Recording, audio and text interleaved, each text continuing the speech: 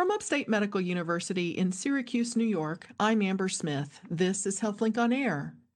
A comprehensive epilepsy center provides a comprehensive team approach to the diagnosis and treatment of epilepsy. Today, I'm talking with Dr. Harish Babu.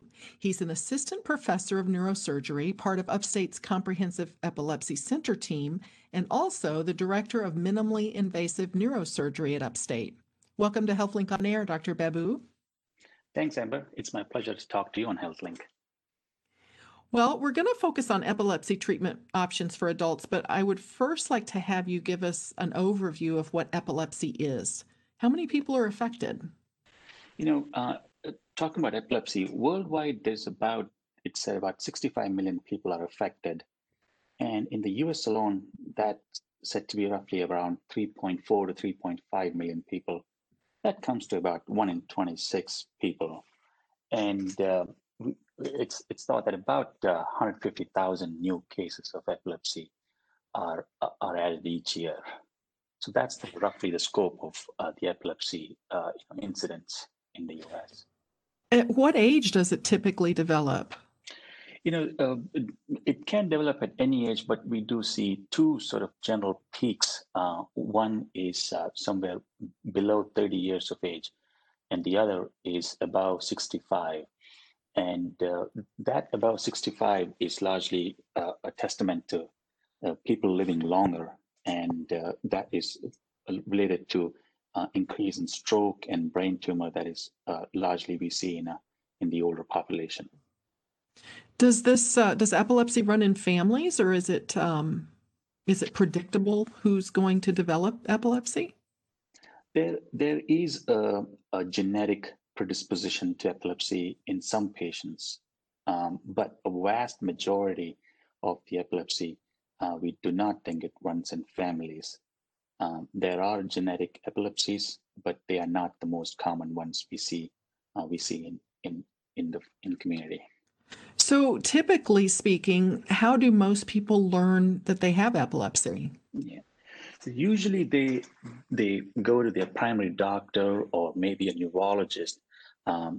They have a symptom of sometimes they black out or they lose consciousness, or sometimes they just have a frank epilepsy seizure, which is moving their arms and legs without having consciousness.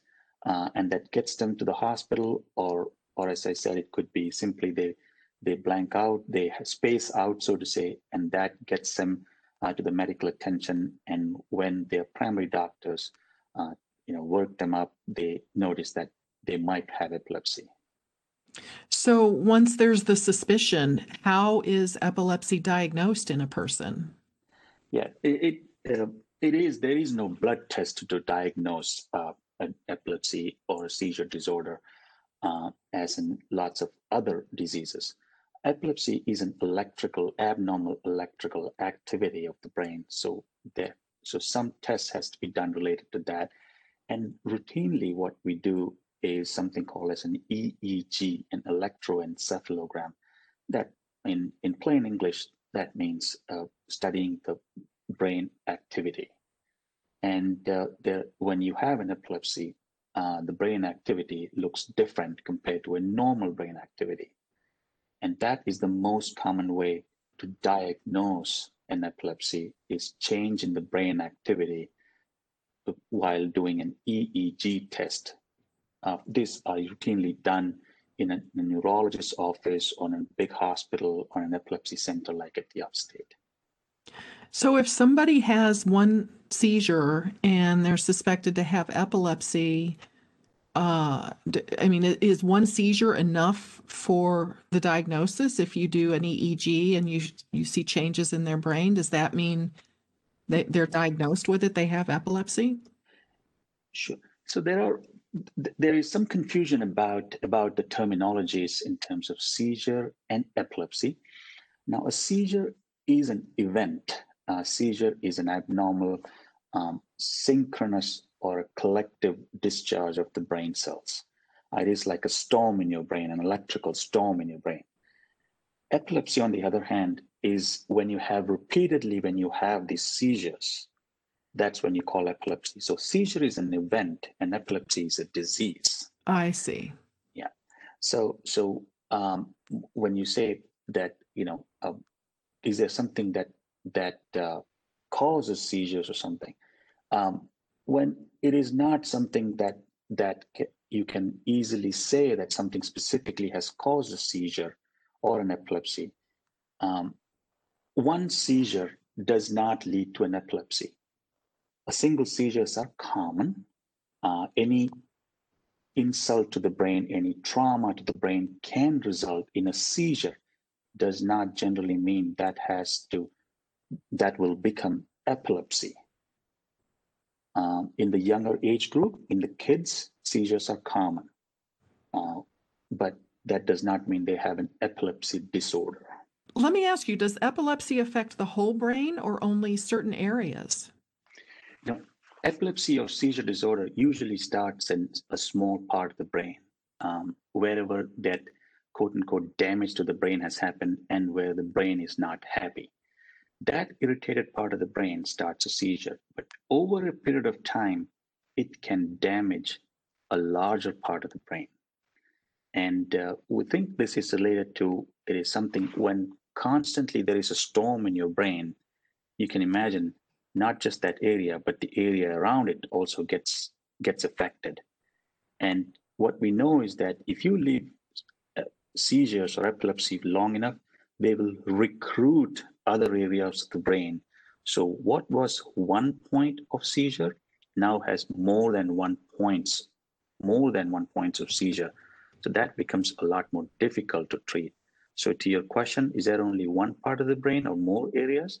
Yes, initially there is just one part, but over a period of time, if left untreated, more parts of the brain can be recruited into the epilepsy. And that's when things get a little difficult treating them. It's a lot easier and better outcome if the patients can be treated earlier. If a patient is candidate for surgery, if you can do this, help them with surgery earlier, they tend to have a much better outcome than patients who have had decades of seizures without any treatment. Oh, well, in terms of treatment, do most people take medicine to control epilepsy? Yeah. So just like in most things in medicine, the first way to treat any problem is through medication, if you need it. And about 60%, 65% of patients can be controlled with medication. It's about 35 to 40% of the patients in whom they cannot be controlled in medication. And that we can talk about what we do about them. But the first line of treatment is medication. When medication doesn't work, that's when we move to other non-medicine related treatments such as surgery or so. So is that the point where you would recommend someone maybe consult with a comprehensive epilepsy center if they have epilepsy that's not controlled with medication? Correct. Yeah. So, usually seizures or epilepsy can be very well controlled by your primary doctor or or your local neurologist, and they are very good at controlling. As I said, most seizures can be controlled with medication. Now, once you start to jump through those medication, and typically we say if you have tried 2 medications but you're still having seizures, that's the time when you should consider like a comprehensive epilepsy center like here at Upstate. And rarely, you have patients who may be very well controlled on 2 medications or 1 medication, but the side effect of those medications are so bad that, again, they may be candidates to be sent to comprehensive epilepsy center to try to change medications, or maybe, they have reasons which maybe a surgery can help them better. You're listening to Upstate's HealthLink on Air. I'm your host, Amber Smith, talking with neurosurgeon Harish Babu. He's a member of Upstate's Comprehensive Epilepsy Center team. So you've got a PhD in neuroscience, and then you've done training in neurosurgery all over the world, Los Angeles, Toronto, Australia. What about neuroscience or neurosurgery intrigued you so much that you committed your life to it? Yeah, the brain is an amazing organ. It produces our thoughts, our emotions, our behavior, and makes us who we are. And it not only does that, but also controls important functions like respiration, breathing, heart rate, and it's complex organ. It's fast, and so the mysteries about brain is sort of intensified when you try to understand the brain, or when you become a neuroscientist. And my general philosophy is, if you understand the system, you can fix it. If I want to fix the brain, or let's say fix a problem such as an epilepsy, then I need to understand it. And the only way to do that is to know the brain in a more detail, such as doing a PhD in neuroscience and understanding the brain better. Well, let me ask you, if medicines don't work, or if the side effects are intolerable for a person and surgery becomes an option, can you talk to me about what people are good candidates for surgery, and how the surgery's done? Mhm. Um, People whom we can localize their seizures or epilepsy. By that, I mean, if there is one spot in the brain that generates their seizures and we can localize them, they are very good candidates for surgery. And by that, I mean, is that if we remove that part of the brain, that little small part of the brain that is generating seizures, theoretically, they should be seizure free and they would be excellent candidates for surgery. And if the seizures are generated from more than one areas, then we would say that they are not ideal candidates for surgery. Now, this is not something that we can just say off the bat just by looking at a patient. We have to do multiple tests to say that. So surgery is not something that we take lightly, but it is one of the best options for curing a patient for epilepsy. Well, what are the sort of preparations that a patient would have before epilepsy surgery? I know you mentioned a lot of testing. Are there other things that you tell them to do to prepare? When a patient would come to a place like Comprehensive Epilepsy Center, our goal would be, the broad goal would be to localize a seizure. And that includes, includes a variety of tests, things like, we would have them do a long-term EEG. That is, they would be in the hospital for 1 or 2 days, trying to record continuously the brain waves, and so that we can record seizures that we may miss in the night or some other time, if they are happening. We can do advanced imaging studies. Sometimes they can show the areas that might be involved in seizures. And sometimes we also do surgeries to localize a seizure, not really to remove the seizure, to localize a seizure, to know where exactly the seizure is coming from. Now, they are the candidates whom we think that potentially they will benefit from removing a small part of the brain where the seizure is coming from, but we don't know exactly where that is. So we would do surgery to localize a seizure, and after that, we can remove that part of the brain that is causing a seizure. And obviously, we want to do that keeping in mind that we don't want to remove an area of the brain that might be important for their memory, for their thought process, for their language, for speech, for movement, arms or legs. And we would do this, all the tests, to make sure that we don't hurt the patient. And our goal is just to remove the area of the brain that is causing seizures. Now, you said a small piece of the Mhm. brain, like how small is small? Yeah, it can be anywhere from size of a pea to 2 or 3 times that size. So that depends upon each individual, how where their seizures are coming from, and what part of the brain is involved in. Typically, most common seizures are related to something called as temporal lobe epilepsy. Now, in that, the area of the brain, the hippocampus, and what we call as the medial temporal lobe is involved in seizures. For those, we would remove a relatively, bigger than a pea size of the brain, and that is done after doing several tests to make sure that that part of the brain is the one that causes seizure and that does not have any other function attached to that part of the brain. because seizures have so much damaged that part of the brain that they don't have any more function in that area of the brain. How long does an operation like you're describing take typically? Would be anywhere from 2 hours to 4 hours, depending upon the location where we are operating.